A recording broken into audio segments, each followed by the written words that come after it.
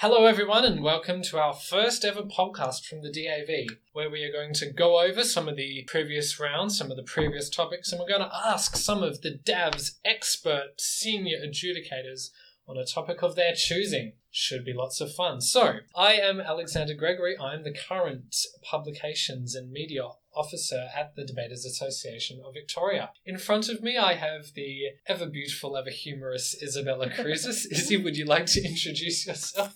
All right, I am the Junior Programs and Public Speaking Administrator in the DAV office. I've been adjudicating the schools comp since 2013. Debating is basically my whole life now. And finally, we have the ever impressive and ever knowledgeable Mitchell Dye. Alexander, thank you very much for having me on the podcast. I am the Vice President, Adjudication and Training. I've been involved in the DAV since I started debating back in school, 2005 it was, and I became an adjudicator in 2009, so I think I'm the oldest and most experienced here, which is both a good and a bad thing. Hello everyone, I'm Arya. I've been part of the DAV for quite a few years. I have experience as an adjudicator, a regional coordinator, and now as part of the exec. And the Member Services Officer, so I look after all you guys. Arya throws the parties. I do. That's my official job description. Year 12 debaters, become an adjudicator next year. It's really rewarding. I can highly recommend it. So, getting right into it, we've just finished rounds 2 and rounds 3. Obviously, I'm not sure how many students know this, but the rounds don't all happen in great synchronicity. They're always a little bit out of kilter with each other, so I think, round 2 will be fresh in the minds of some of our debaters, but for others it might be a long time ago. But, casting your minds back a bit, we've got a few interesting topics that were had. Do you want to start at A grade or D grade or work your way up? Well, let's start at A grade, do you think? A grade? A grade topic for round 2 is that we should criminally prosecute companies that use sweatshops. Well, I love this sort of topic. Debates about sweatshops are usually pretty good in my experience because I'm always a fan of economics. I think the challenge with this topic, from my point of view, having adjudicated it a couple of times and also helping a couple of teams to prepare for it, is there's two moving parts. Obviously, the criminal prosecution element and the sweatshops element. So I think the teams that tended to do well tried to focus on both of those elements and not just get blindsided by one or two. Yeah, absolutely. I found that affirmative teams who set up models for this debate where they were specifically prosecuting CEOs or specific members of companies often struggled to actually explain why they were targeting that person or why they felt that criminally prosecuting that company was going to be the thing that made the change. I think that there was often a lot of focus on sweatshops are bad, but I think that teams sort of struggled a little bit with that second part of the topic, as Mitchell said. And the other thing I will mention is an adjudicator told me an example of a debate they saw where the negative side fell into a bit of a trap, went what I call very soft, and they ran this counter model of saying that we're going to fine companies, and fining is not criminal prosecution.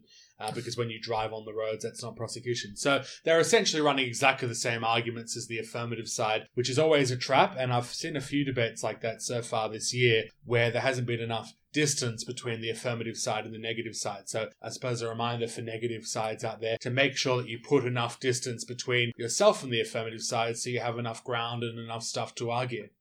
I'm going to say this though, this is the first A-grade topic I've seen that's actually, I've seen a large take of countermodels in the negative team. Of normally, negative teams don't present countermodels. This time I saw quite a few of them. Some of them were, I think, decent. Some of them were perhaps in need of a little bit of help or driving on point somewhere. But yes, you can't let the model run the day. Yeah. Let's all just remember that the model is a very small part of a team's overall case. So a lot of people say, but we had this model or we had that model. A model's only good if you know how to use it and if you don't get too bogged down. A model's only good if you can effectively debate to it, yes. Absolutely. I think that the negative sides struggled a little bit. I think that the reason that we had a lot of counter models in this is because negative sides didn't want to fall into the trap of trying to defend sweatshops as being a brilliant institution. And I see that a lot with topics. There's a lot of times where from the outside, if you just have a 5-second view of this topic, it looks very one-sided because at a first glance it's like, the topic wants us to advocate for sweatshops, and of course that's not certainly the only way you can approach this topic. There was an instance... certainly cases where I think, and this is a big trap for also any sort of gender based topics as well. There's this thing where we don't want to seem, as the negative team, we don't want to seem like we're advocating for what is something which is very obviously morally incorrect on some level. In one of the regions that I was adjudicating at for this topic, one of the teams didn't show up, and I think, it was the negative side, and so I had to debate the negative side, all three speakers, against the affirmative side. So I decided to just talk about the benefits of sweatshops and not necessarily say that there weren't problems with it, but tried to balance it out and say that sweatshops do more good than harm. And I think that sort of blindsided the affirmative side a little bit, and I tried to put the pressure on them to explain what they were going to replace sweatshops with. So that's, I suppose, also a reminder to affirmative sides to try and anticipate the different angles that your opponents might take and to try and look at how you might prepare a case on that basis and what you might do if the team surprises you, which hopefully I did, because that was a very good workshop. I think absolutely. I think it's really important that teams remember that the topics that the DAV sets are never biased to one side or the other. And if you're looking at that topic and trying to find an angle and you think, no, it's impossible, it's too biased, then you may need to think about the nuance that is in each side of the topic. The fact that sweatshops aren't entirely evil, they also aren't brilliant.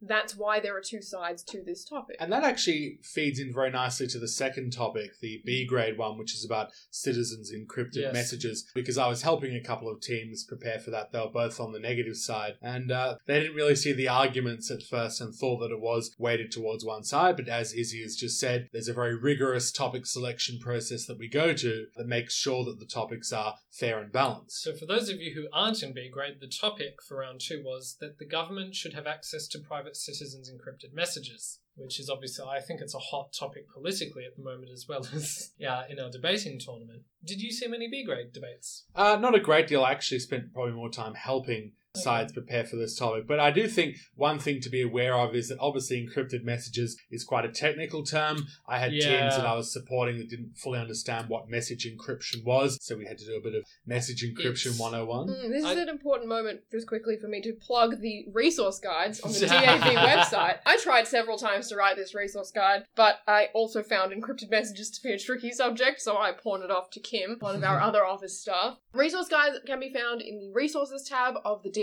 website. They are there for every prepared topic and also for the C-grade advised topics every year. They provide you with a brief background to the topic, a set of key questions that might help you to brainstorm, and also links to articles that will help you to support your case. And can I just say to teams, don't take the resource guide, copy and paste it into your speech and read it word for word, because I was adjudicating one year and a team got up and read out my resource guide that I had personally written. They probably didn't know that I'd written it word for word while I was adjudicating it. And it's one of those things, you know how we've all got a certain way of writing things. When you hear your own style of writing being read back at you, even though I wrote it probably 8 months before the debate had happened. So don't do that. But I think the point that I wanted to make with this topic is you've got to work out, I suppose, how technical you want to get and how you want to base it around just first principles. And I think you can get too bogged down sometimes in the technical side, and it might be best to just zoom out a bit and just think about first principles. Yeah, and it's not just this topic. I've seen it a few times before. When we had the topic last year about robots taking over jobs, it was a topic then that we should, I think it was AI should pay taxes. Can't remember the exact wording, but they're topics that we've had. And commonly with these things, we get teams that are bogged down in details, and it, as an adjudicator, it quickly becomes apparent that sometimes the debaters don't know what they're talking about, which is a very bad place to be in. For starters, I mean, you might be able to just read off your notes, but you're not going to be able to rebut it if you don't understand what's going on. And whenever you get teams going into the really technical detail, I find that while they might be saying all the stuff that's correct, if they do manage to get the technical details correct, they're always losing the debate anyway because they're getting too bogged down in what's technically possible rather than the bigger question of the debate, which is, what are we asking? Should the government or should the government not have access? The debate's meant to be about privacy. It's not meant to be about what is the government actually capable of technologically doing. And I think it's very important that you remember, that all debaters remember, the adjudicator is an average reasonable person. That means that they also don't necessarily have all of that minute technical detail. And if you bog your speech down in lots of specifics and those sorts of things, then you can actually lose your adjudicator as well. So you've got to be careful about that. And like Mitchell said, first principles is looking at these basic ideas behind debates, things like freedoms, those sorts of ideas, choice, privacy, etc., the bigger picture arguments that debates are typically geared towards. And I actually remember going and being part of the topic selection committee for this year on this topic of encrypted messages. And there was actually a couple of other topics that we had in mind, which were just that fundamental debate of privacy versus security. And they're all very similar debates. Ultimately, encrypted messages was the path that we went down. I don't remember entirely what the other topics that were proposed were, but I think that's important to remember. It's just being aware that at the end of the day, if you know your first principles, that really helps you for all debates, because there's a lot of debates that are very, very similar, even if the wording is slightly different. Moving on to C grade, that we should abolish political parties. Yeah, I have to admit, I don't think I remember actually adjudicating this one. Yeah. This year I seem to have been lumped into a lot of either A grade or possibly some D grade debates, but I haven't really done a lot of C. I also fell into a lot of A and D. I did see this debate once or twice. Did you see it a few times, Alexander? I think I might have in Ballarat.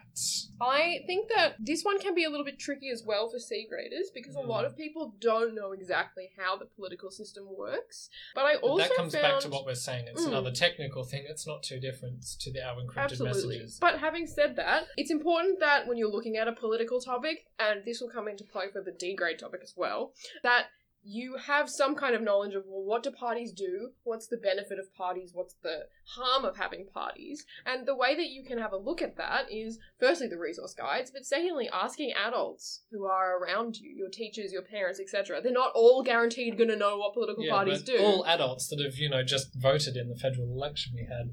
Yes, we hope they know what parties do. Yes, we hope they know what they do. And also, as well as parties, I think for this topic it's also worth casting a cursory glance over the Wikipedia page for independence as well. Absolutely. So I think if you're preparing, and yeah, I didn't see this topic, but to go back to just what I think you should do if you're preparing. To Mitchell's first principles. Yeah, well, just what is the point of political parties? What are the pros? What are the cons? Start from there, and that's probably a very good starting point. But I suppose if you're the affirmative side, have a fair idea as to what you'd like to replace political parties with. It's very similar to the round 1 A grade topic, I think it was, which was about having a demarchy where electors... well, there wouldn't be any elections. The members of parliament would be chosen at random. And it was kind of a similar theme, I thought. It's about, is it going to be a bunch of independents working stuff out? How's that going to happen? And what's it going to look like? So your model is probably important, not to take up the whole debate, but as a guiding principle through all the arguments that you raise. So, the D grade topic for round 2, that all political parties should have quotas for female candidates. Now, Mitchell, you're not a fan of the quota debates, are you? Well, yeah, I find that they can end up being a bit one-dimensional at times. It becomes, quotas are good because we need more women or whatever in Parliament versus just, but merit. And it becomes quite circular, I've found. But I have to say this year I did see this topic quite a fair bit, and I thought it was actually done quite well. With the topic selection, I think we had no quota debates last year, so we decided to have a quota debate again this year. And the D graders that I saw actually really tackled it quite well. There was one debate I saw where the affirmative side put up a very strong case for quotas and spoke about the current situation and how it wasn't working. And unfortunately, it didn't quite carry through and they got overrun by the negative side. But it was still a really good debate. So this one I'm actually quite positive about. Do you think, Mitchell, that we should have a quota for the number of quota debates? As long as that number is very low. I think in terms of numbers, though, I think I agree with you. Certainly, of the D grade debates I saw for this topic, they were all, I think, fairly well handled. There was one minor thing that kept on annoying me, which was that there seemed to be a lot of back and forth between teams about what the actual quota should be. This is another moment where we don't want to get bogged down in these specifics. I think round 2 has just been the problem round for getting bogged down in technicalities. I will say, though, if you would like to set a number for a quota as the affirmative team, make it a big number. Make it a difference. If you're just saying, let's have a quota of 1% women, great, we have already reached that. So make sure that you are making a difference. Make sure that it is significant. And that's what I was saying in the sweatshops one about making sure you've got enough room to move. The more room that you have between yourself and the opposition, the more stuff you can talk about. But if you're too similar to the opposition, you don't have much to talk about. Your case becomes shallow and you're on a pathway to losing the debate, unfortunately. What did you think, Arya? Did you see this topic?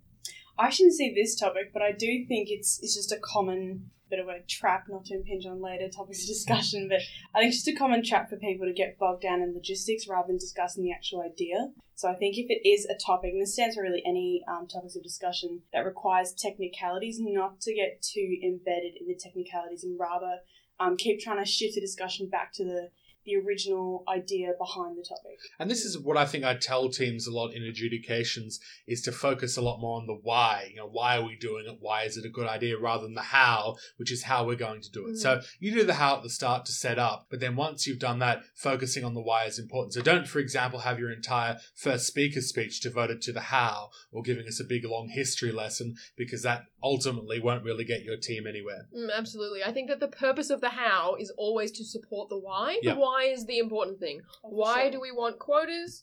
How are we doing? How does our sort of model achieve the why? I think it's always a good idea to maybe think about why perhaps whoever's setting the topic wants you to discuss this particular topic. There's usually some kind of, idea generation behind it that they want to inspire. I think the other thing I want to say about this topic is, once again, a similar piece of feedback to the A grade topic, they were similar in this round, is that people seemed to miss the second part of the topic. First part of the topic being quotas for women, second part being candidates. Yes, that was totally ignored from a number of debates that I saw. All over the place. Yeah. So people, there was a difference. Had a lot of affirmative teams get up and say we want more women in Parliament, so we're going to have quotas. But if your quotas are for political party candidates, you're not actually guaranteeing more women in Parliament, you're just guaranteeing more women get to run.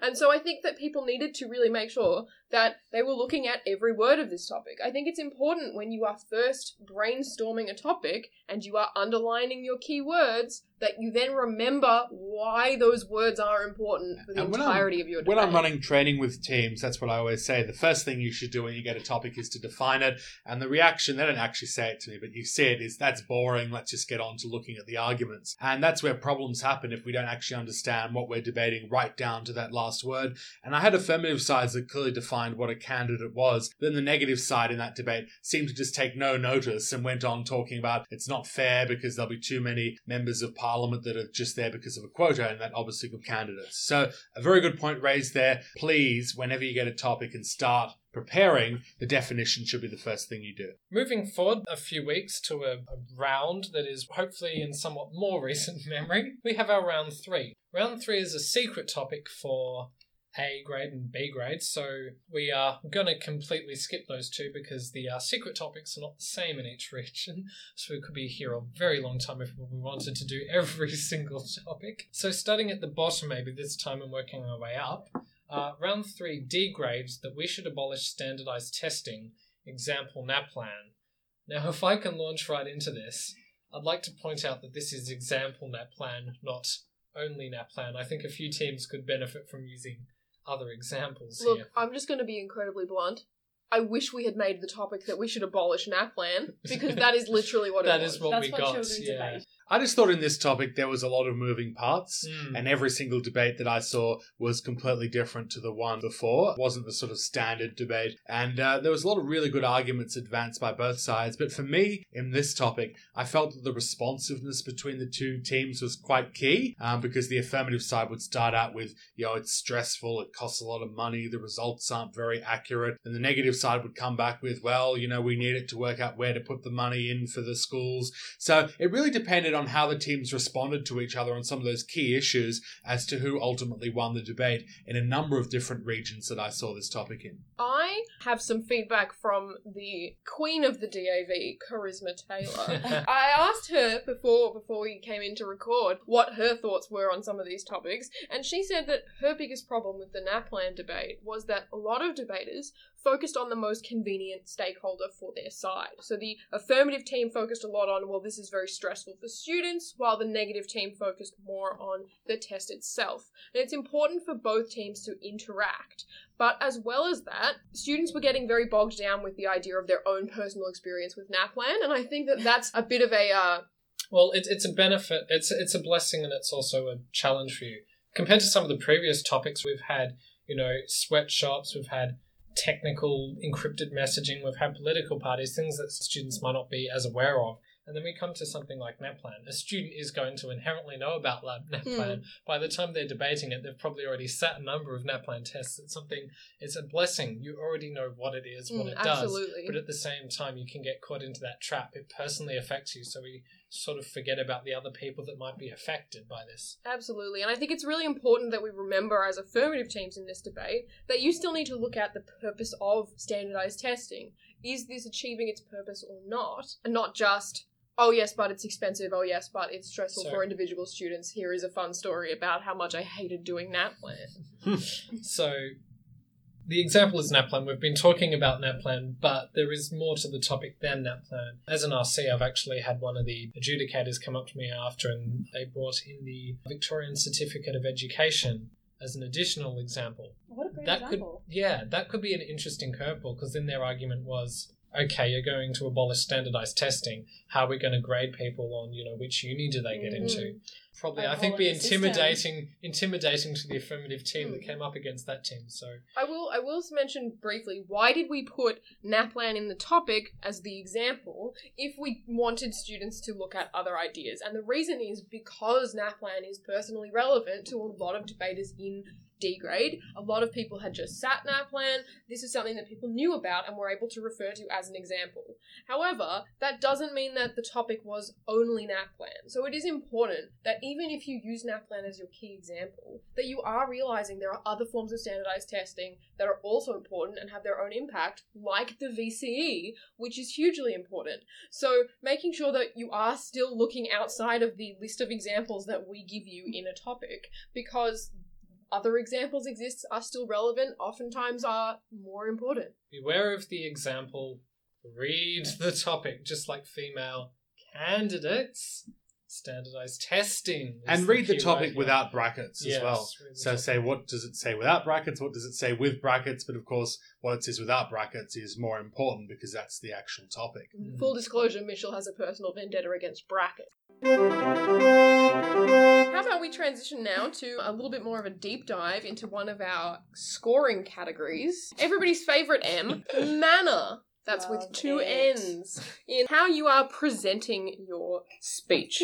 I have a few pieces of advice to discuss with you guys, to give to speakers about how to improve their presentation style. I will say, though, that I think that a lot of people, a lot of debaters, a lot of staff, like teachers, a lot of parents, put a lot of emphasis on presentation style, and that often students actually find it easier to work on and improve their presentation than to improve their content. And so we actually have often a better quality of presentation than we do of the other two M's. But that doesn't mean that manner's not important. It doesn't mean that you can't continue to improve on your presentation.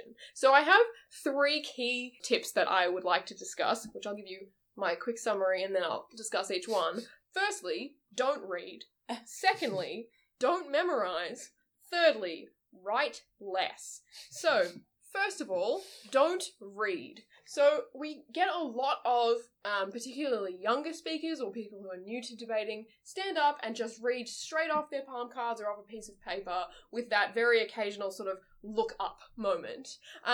You can almost tell it's get to the end of the sentence, deep breath in, look at the room. It's a hallmark of maybe a young debater. Yeah, absolutely. Someone who is a little bit more inexperienced, maybe a bit more nervous. And whilst you are, as a beginning debater, it's fine to do that. You're not going to get 0 points for doing that. No one's going to yell at you for reading off your paper. You're still getting your point across. What you are missing out on is really engaging with your audience. Your adjudicator isn't sitting there taking a tally of how many times you look up to make that eye contact moment with the audience, but rather they're judging how you are engaging with the audience throughout your speech as a whole. And if you are just reading off a piece of paper and occasionally looking up stiltedly, that's not really adding to your presentation. That's not adding to your engagement with the audience. Well, there's no engagement, and it makes you seem super uncomfortable as well. Absolutely. It's sort also, of I think it's badly prepared. Sometimes I think it's cases where it's fairly obvious that students don't know their own speech. There's words that they don't know how to pronounce. They don't even know what sometimes the word means. They've never said that loud before. It's things like that, and you just go, okay, who wrote your speech? Was it a friend? Was it a parent? Was it a teacher? Copied and pasted from the internet. But even as Arya said, it's just never said the word out loud before. Yeah. You could quite easily Yeah. have written that speech, used that word. You've just never said it. And so Yeah. you don't really know how it's meant to sound. That's Yeah. me all the time. Yeah, exactly. It's like, I can use fancy words in my mind. I'll take this moment to just say briefly, you do not need fancy words Oh, to no. make a good speech. No. It's more Don't likely... use fancy words to make yourself sound photosynthesis. Yeah, You absolutely. don't want to be that person. But that's what it sort of comes across as. It sounds very robotic and very contrived. I was at a primary school training day not that long ago, and I was explaining to the students what level of formality they should have. And the teacher who was supervising used a very good analogy, which was, it's like you're talking to the principal. That's the level of formal you should be. You're not talking to the queen, you're just talking to the school principal, right? That's still a person, but it's a person you should have respect for, you should have some level of formality, but you don't want to be over the top fancy, and you are just talking. You're not, I have prepared and rehearsed, and so I'm going to make a very fancy speech. It's the level that I am talking to someone. So words that are already in your vocabulary. I'd also like to say, for some of the A-grade debaters out there, you're not in a courtroom. Absolutely. There's a few Or that... You Parliament. tell the yes. kids that do legal study. I think it's more, I've been addressed as Your Honour before, and I I've would had love that. members of the public gallery, I feel. Oh, that's beautiful. I love have had- Madam Adjudicator. Mm. Like, you don't need to be that formal, but I think, you know, you could say, like, a greeting to your adjudicator and audience. You don't necessarily need to address the peanut gallery individually. No. Although I have also been to primary school trainings where they did think I was a judge, like an actual judge, like with a wig and a gown. So I guess my main tip, relating to manner would just be maybe present to a sibling that's more likely to be easy to criticise you. They're not going to be afraid to point out where you sound dumb. Just present that to is- somebody like a friend or a sibling. I think that will easily be like, no, don't do that. No, that's great. Because often, you know, sometimes your parents, they don't want to discourage you, or Oh your yeah, you want to teachers, stay they away want from. to... You're doing great, honey. Keep going. Yeah, you want real advice. You want Yeah. real feedback. Go to someone your own age, someone younger than you. Yeah, a little brother, I think, would be perfect at Yeah, ripping you apart. someone that's going to Yeah. put you back in your place. You want to be nicely torn to shreds. Yes. So my second point that I want to talk about is don't memorize. So this is the opposite of don't read. So often when we say don't read, students go, oh, okay, well then I need to write out my entire fancy speech, learn the whole thing off by heart, and then stand up there with no cards. No. Now, once again, I mentioned this to Queen of the Dav, Charisma Taylor, and she said, don't tell them to not memorize, just that perhaps it's not the best way. So yes, you can memorize and it may have great effect. However, the problem with memorized speech is that if you stumble and get caught up in needing to make sure you say your speech exactly as you memorized it, that causes problems for your audience and your adjudicator in that they all feel like you are giving them a rehearsed speech rather than talking to them. Secondly, though, it also causes problems for flexibility in that you have your set memorized speech and it's difficult for you to make changes to that to adapt to the other team. It's difficult for you to make that more responsive and match better with the opposition. So having a memorized speech can be fine, but it has its own level of sort of traps and problems. One thing I think people don't realise somewhat is that the only time they address the other team is in their rebuttals, and this might not necessarily be the case. If you are the second negative speaker and one of your main talking points has already been, thoroughly addressed in a rebuttal by the affirmative team earlier, you're going to have to be really dynamic in restructuring your speech to make sure it's not saying things that have already been addressed by the other absolutely. team. And being able to put into your speech and say, look, I know the opposition has addressed this point and Yeah. I'm going to talk about it, like I'm going to continue to talk about it and mention how it's relevant. And I've seen a number of debates, and I think in my entire adjudication career, I've only seen 2 instances where a speaker gets up with no notes whatsoever. And you usually think when someone does that, this is either going to go very, very well or very, very badly. And usually what happens is they sort of forget midway where they're going, or they actually completely eliminate or forget a key part of their speech. So I think having notes is important. It's really notes are useful great. to have notes, even if it's just a rough structure of where you're going, because people, I think, underestimate how easily you can have a mental blank when you get up there and get a bit nervous Yes. in front of an audience. They are called cue cards, and they should probably be called prompt cards, and we definitely do not call them speech cards. Why not? Because you don't write your speech out on them. Smart. You write your top points. Do I have to explain that? You do, you do. I think the main takeaway from this is that dot points are your friend. Don't memorize your speech. Don't, write nothing. Write a dot point But where also, you have some being flexibility. realistic, I say this a lot as an adjudicator, I'm also whenever I see students that might need to be told, probably need to work on how you're prompting yourself with your cue cards. I'm also very careful. I don't say, all right, your next speech has to be dot points, because they're going to, they will follow you. They will put dot points for everything, get halfway through, lose their train of thought, and just crash and burn. Yeah, so it's like, go at your own speed. That's your target. That's where you want to be at. Go as fast as you feel comfortable, though. Don't change your whole pipeline of giving a debate if it's going to throw you on end. Yeah, and see, this is my third point, right, which is write less. So that is trying to move away from this fully written speech into writing more dot points. And the advice that I give to debaters in terms of how do I transition from a full speech to dot points is to intersperse dot points within your full sentences, right? So always begin every point with a full sentence. Always end every point with a full sentence. Have your dot points in the middle. That way, if you feel like you're getting lost, you can skip to the end with a strong full sentence, and you always have a full sentence introduction to each point, and then you're not going to get confused, or you've got something to fall back on.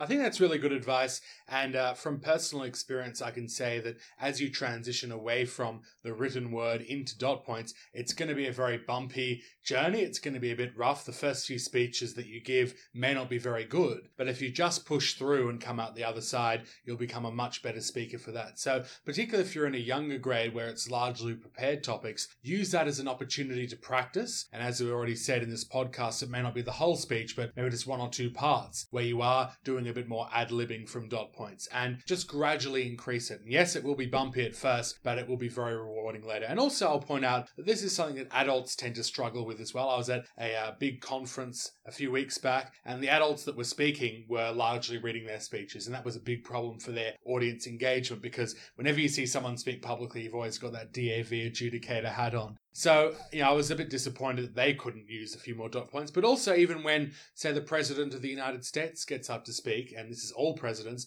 they still have a teleprompter in front of them. That's true. And you see those panes of glass. Yes. They're reading straight off the teleprompter. The way the glass works, if you don't know, you can see your speech on one side and they're transparent on the other side, so you don't see it in the camera. So they have to so read clever. word for word over in the States. The Australian politicians apparently are a bit better at ad-libbing, I've been told. But it's a good skill to have, but be aware that one, it may be bumpy when you first start, and two, adults struggle with it as well. So you're not alone. I will say briefly before I pass to Arya, who's been waiting to talk for quite some time, that Australian politicians are definitely better at it, and the reason is that a lot of them went through the DAV in their youth. For example, former leader of the opposition Bill Shorten was once a member of the Victorian schools team. So we actually have being a debater in high school can set you up for life to then fall. I was just going to say, sort of building off what Mitchell was saying, it's not really an oratory exercise, so I think be prepared to build on your dynamism in your speech and how well you respond. But perhaps what I tell the students that I coach is that if you're going to try something new out, i.e. transitioning from a whole written speech to just dot points, do it in the first couple rounds where perhaps they're prepared topics. Will set you up for practicing. You want to be ready for the secret sure. topics. You want to have it down pat before you get secret topics. So also, Izzy, you mentioned having a sentence at the start and then a couple dot points and finishing on a sentence. That sounds a lot like one of my favourite pieces of advice for debaters, which is don't be afraid of that acronym TEAL. Do you guys remember from high school? Or PEAL sometimes. PEAL, like whatever it is. We I all had a class know that we all called it hate it. Oreo. The basic idea, and I think it's a great one for debaters, like it's not just for essays, start with a contention. It translates really well to debate. Start with a written contention, a full one. Don't be afraid to write that out in full then. And then have some dot points, your evidence, your explanation of it, why it's relevant, and then link back up to not only your contention, but the debate topic. I think that's a great way of writing your debate, and then obviously you present it in a slightly different manner, but it's a good place to start. Absolutely. I also think that when it comes to writing dot points, I personally don't recommend that you write out your speech in full and then convert to dot points, because then you're going to be caught struggling to try and recapture what you wrote originally. If you just write the dot points to start with, then what you say will be all there is, right? So you won't be trying to recapture what you wrote. You'll be looking at your dot points and thinking, okay, I'm going to speak on that. Now, before we move to the next topic, I did look up some fun manner activities. That's some great samples, And there is Daisy. one that I would really like to discuss with everyone, which is if you have trouble enunciating, speaking clearly, if you find that you're talking too quickly or slurring your words together, as often happens when people get excited, try practicing your speech with a pen in your mouth. So horizontal, put a pen in your mouth and you will be forced to speak more clearly. Okay, I In case would it's just not like to apparent, say, is he's definitely got a pen in her mouth. maybe we should put a picture up too. The pen is going horizontal, left cheek to right cheek. We're not poking it further in than what the lips are. True, yes. That's a good Yes. point. Holding a pen between your teeth. If you're getting ink anywhere near your mouth, you're doing it wrong. But yeah, the And- idea is to force your tongue to move. And I think probably we should have mentioned this at the beginning, but good presentation in debating isn't about how many words can I get out as quickly as possible and still be understood.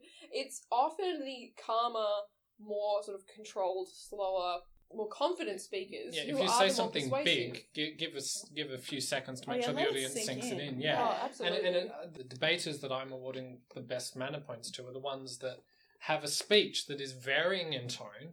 They pause after every big thing, and they're engaging with you. You wanna They're be demanding, compelling. they're demanding the attention. Mm. But manner is more than just looking up.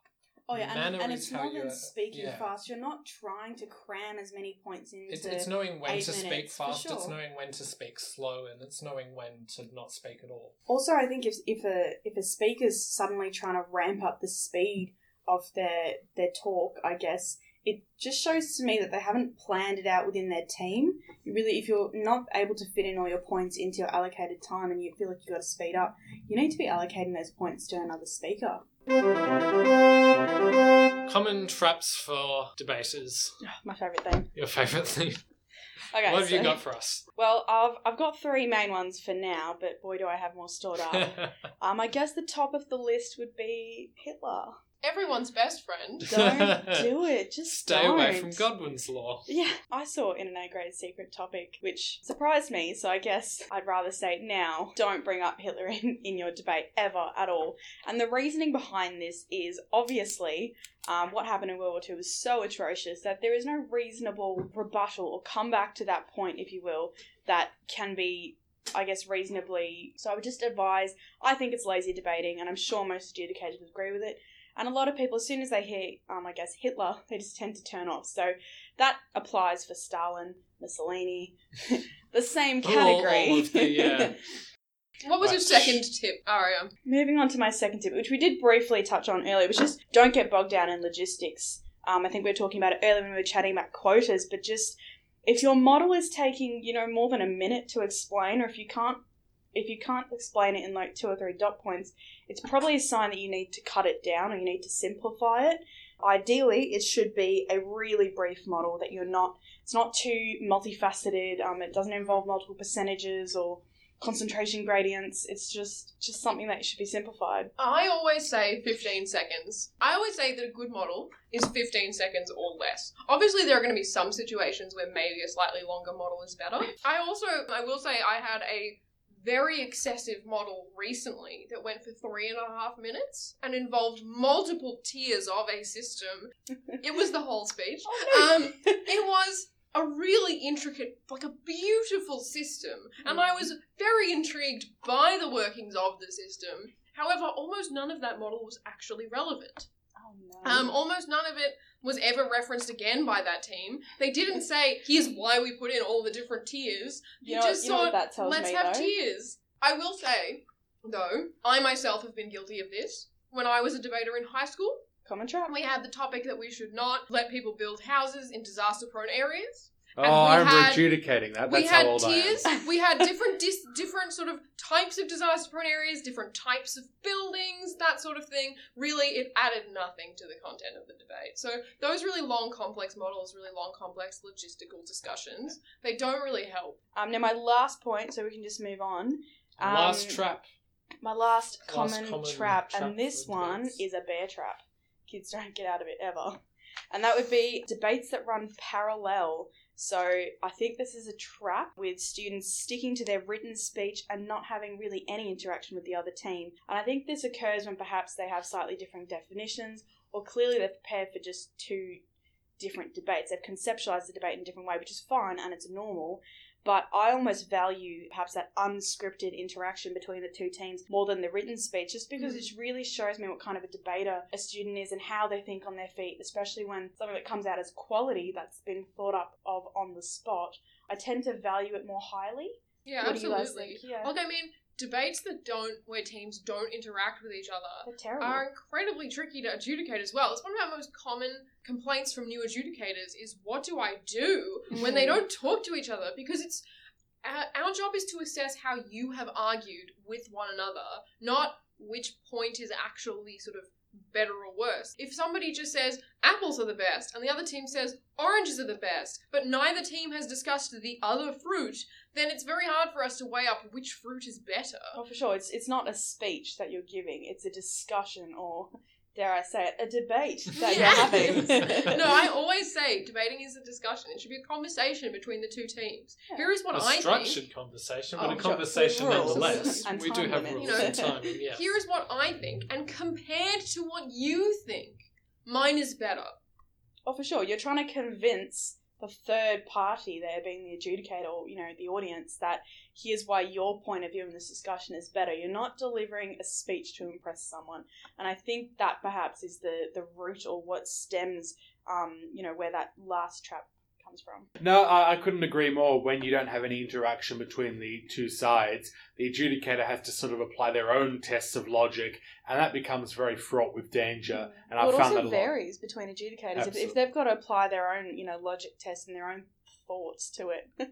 So, you've got to which is remember that variable. it's one of the criteria, or it's a criterion. Responsiveness Great is grammar. part of method. You've got to make sure that you are being responsive, and you've got to be good at all of the criteria to win a debate. You can't just be good at manner, or you can't just be good at matter. You've got to make sure that you're addressing all of the criteria. I Go will on. say very briefly that this does tie into one of our other traps, which is that in my debate with the 3.5 minute model, the opposition were not able to be responsive to that model because they did not think a 3.5 minute model would happen. To be They- fair, you shouldn't really expect it, but You should be It able expect to... the unexpected. You need to be able to adapt to that. That's Yeah. part of responsiveness, is being able to adapt your case. They had a large point that said, what about this aspect of the model? You haven't explained that. And I was able to sort of look at my notes and say, well, they did. They explained it in painstaking detail.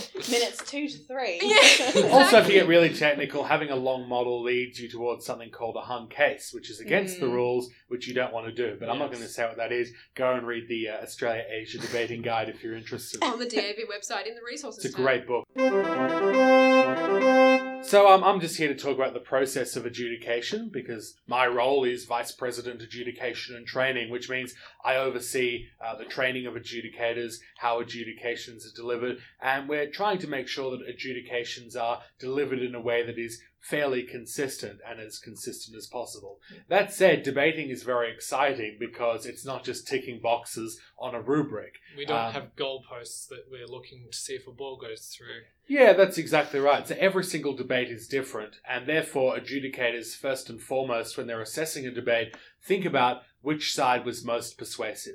But that said, we do have a rule book, as I've already mentioned in this podcast. It's called the Australia-Asia Debating Guide. Anyone who's interested in learning about the process of adjudication should absolutely go and read that book, and I've read it myself several times over. It's very well written. I also, even though I have also been adjudicating for several years now, will still go back and relook at the AADG when I have a question or when I'm thinking, I really feel like I'm losing track of, what I should be looking for in method or things like that. And I always find that it really helps to solidify and deepen my understanding as an adjudicator. And so as a debater, it should also do that. The point is, go and read it, Got his. the Australia-Asia Debating Guide, because part of my role is to oversee the complaints process when people don't agree with the result of a debate, and quite often claims are made in the complaints that come through to me that are in direct opposition to what the Australia-Asia Debating Guide says. So we always try and follow the rule book. So make sure that you read that first. It's a really good starting point. But one thing that can be frustrating at times with adjudication is that a lot of myths tend to circulate around about what adjudicators either are or aren't looking for. And that means that a lot of misinformation gets spread between teams. Like, for example, when I was debating back in the mid-2000s, it would be if you speak for 30 seconds over, you automatically lose a point. Then if you speak for 1 minute over, you lose 3 points. And that's just what people said, and you thought that was the case. I think I've heard that too. That's a very specific... No, specific model. The one I heard, and this I didn't hear it from a teacher or anything, it was from a fellow student, was that the adjudicators are not allowed to give margins that are any more or less than 1 point. Yeah, see, I've been hearing that a lot this year as well. That, oh no, I lost by 3 points. What a huge margin. I keep telling every debate I'm in, the maximum margin is 15 points, guys. And if you get 15. me, my average margin is 4. I think it's actually about 3.9. That's so specific. I think mine probably hovers between 2 to 4. So what I would say to people listening to the podcast is if you have any questions, you can send me an email, vpat@dav.com.au, and maybe if Alexander's kind enough to have me back on a future podcast, I'd be more than happy to address any questions that have come through from our many listeners. So vpat@dav.com.au. But yeah, one of the things I did want to talk about in this process of adjudication segment was just scoring, because I do get a lot of complaints or questions in relation to scoring. So I thought perhaps if we could address it here, that might allay some of the concerns and misinformation. So first of all, as everyone will hopefully know, there's 3 criteria that adjudicators are looking at: matter, method, and manner. If you want to know what each criterion includes, it's all in the book, AADG. But it's also important to note, and if you read the section on scoring, that the scoring range that is available to us as adjudicators is quite narrow. For example, every single speaker will score between 70 and 80 in this competition. Well, in reality, they really only get 71 to 79, of course, because... And even closer. To some adjudicators, it might even be 73 to 77 or 78. Yes. So at the end of the day, it's a very narrow window. And what that means is that the scoring system cannot deal with everything that happened in the debate. So the adjudicator can't have all of their comments reflected by the scoring system. So a common thing I get is this person did X, Y, and Z, whereas this other person did A, B, and C. Why did they both receive a score of 30 for matter? So it's important to remember, one, that the scoring can't reflect everything, but also the adjudicator, we actually tell them that they have to limit their adjudication speeches to 10 minutes. Ideally, it would be shorter than that. And therefore, in their adjudication speeches, they can't reference everything that they saw in the debate. So just because something wasn't referenced either on the score sheet or in the adjudicator's adjudication speech, it doesn't mean that it wasn't taken into consideration. Now, adjudicators don't just add up the scores at the end of the debate and give the debate to the team with the highest score. They fundamentally ask themselves first, who was the most persuasive side? And if that's a different team to the one that got more points, they'll actually change the score sheet around to have it reflect the team that was most persuasive. Because that's what we say to all adjudicators. You must first of all work out which of the teams is most persuasive. So that was a couple of the things that I really wanted to get across in this process of adjudication. If any of our other wonderful adjudicators want to chime in with any thoughts before we wrap up. I think it's really important that I think you understand the rules you're playing with. If you want to go to your local sports club and play a game of soccer, you can't just jump on the field and kick the ball around and pick it up and carry it with you, can you? Because that makes you a dog that's run onto the field.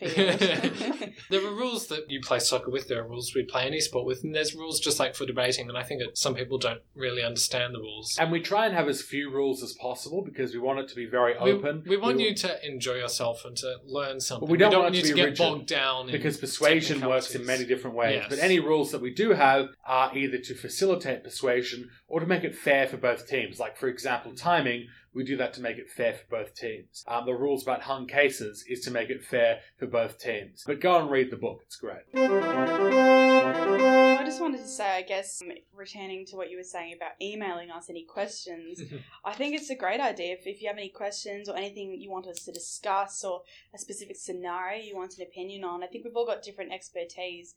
Say, you know, some of us are coaches, we all adjudicate, some of us have been coordinators, or senior adjudicators or senior trainers. So I think it's a great idea. Definitely send through anything that you'd like discussed.